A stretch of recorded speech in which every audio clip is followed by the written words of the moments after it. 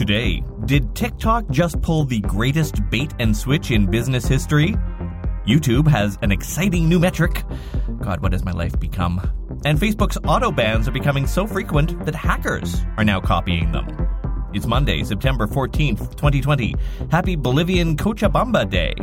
I'm Todd Maffin from EngageQ Digital, and here is what you missed today in digital marketing. It's the most popular website in the world, so much so that its name has become a verb. That's how important Google has become in our daily lives. People use it to check the weather, shop for shoes, book airline tickets.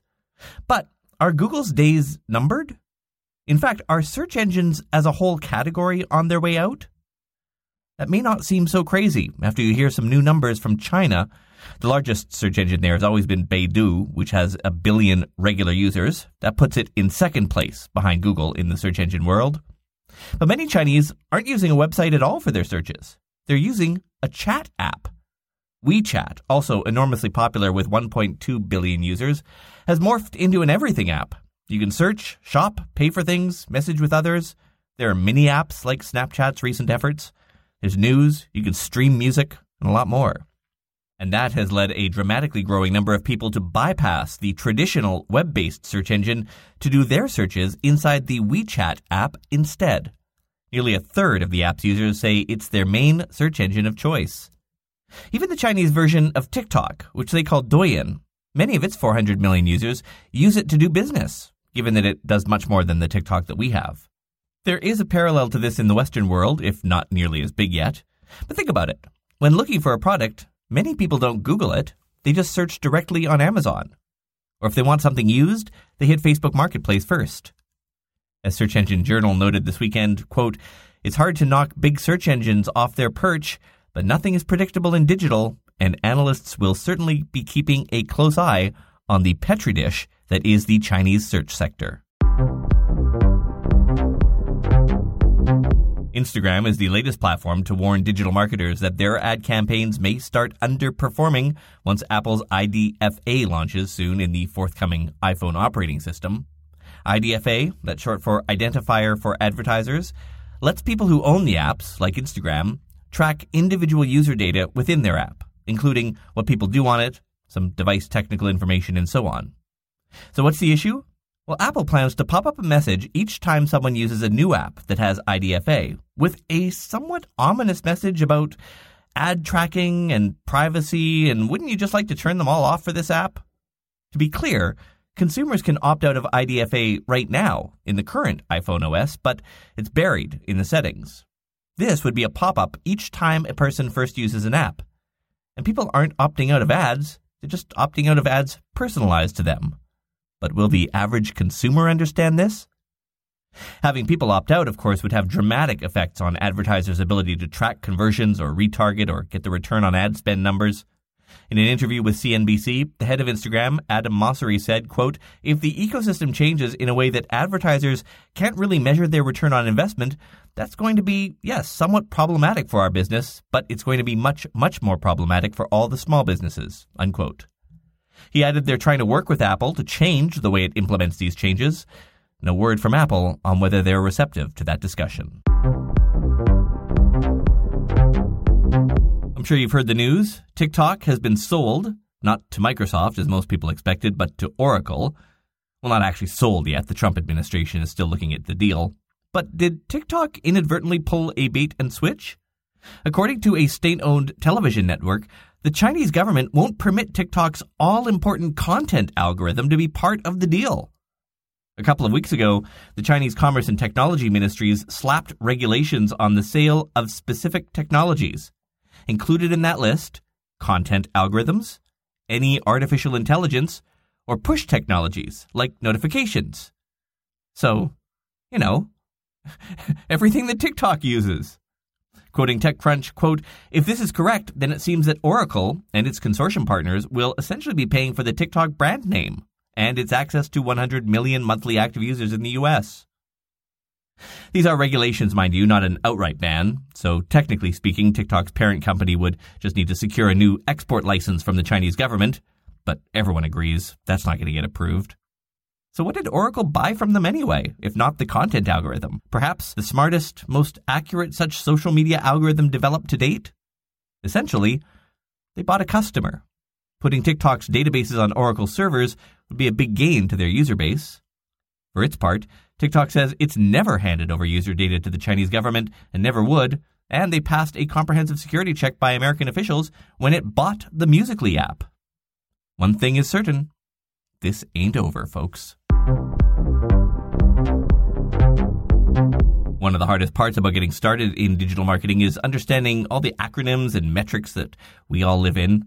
BOFU, TOFU, ROAS.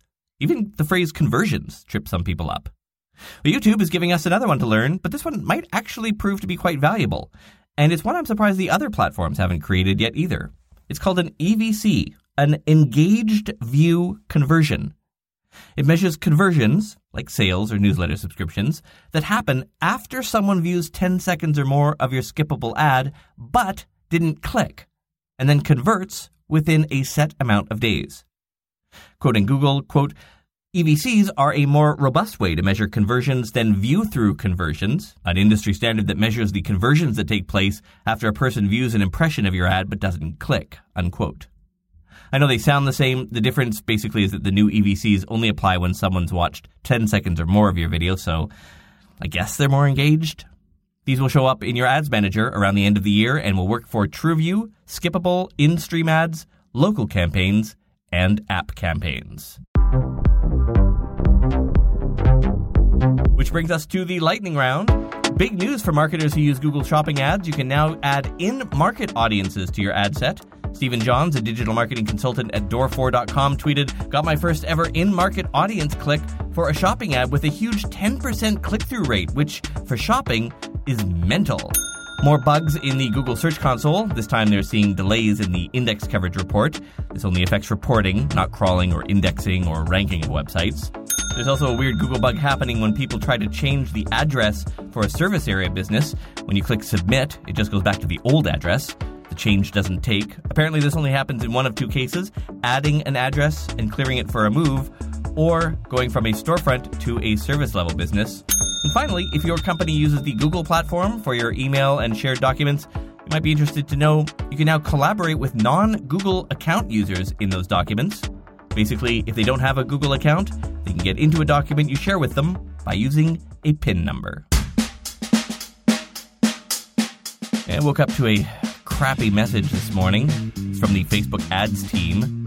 And it read, "For violation of our policies, we restricted your Facebook page." And I thought, oh my God, not again.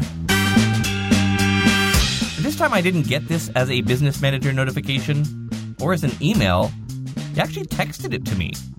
And look a little closer, and the URL they wanted me to click on was fbbusinesspage and then a whole bunch of numbers.com. So, yeah. Looks like the Fishers are now using Facebook auto-denial messages as their bait. It's been a month now since my wife and I adopted our two kids, Ada and Junior. They're Roombas. I gotta tell you, having a Roomba is like having a drunk toddler. It's bashing into things, trying to eat stuff it shouldn't eat, then has a temper tantrum and passes out in the middle of the living room. Not gonna lie, I kinda love it. On the show tomorrow, don't count them out yet. Some analysts say brick and mortar retailers may actually have an edge this holiday season. And great news, links in Instagram captions might be tappable soon. Just be prepared to carve a little extra out from your ad budget. More than 1,100 digital marketers listen to this podcast every day. If that's an audience you'd like to reach, advertising options are as cheap as $20. Visit todayindigital.com/ads or tap the link in today's episode. I'm Todd Maffin. More news from the world of digital marketing tomorrow. Talk to you then. Well, I don't care what the people say, what the people they say about me. I just close my eyes and move my feet and keep boogieing to the beat. Warm my heart and feed my soul, they can move on down the street.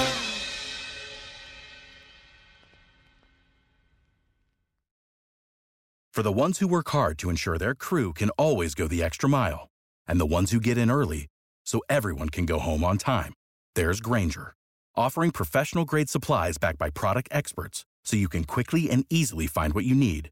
Plus, you can count on access to a committed team ready to go the extra mile for you. Call, click Grainger.com, or just stop by. Grainger, for the ones who get it done.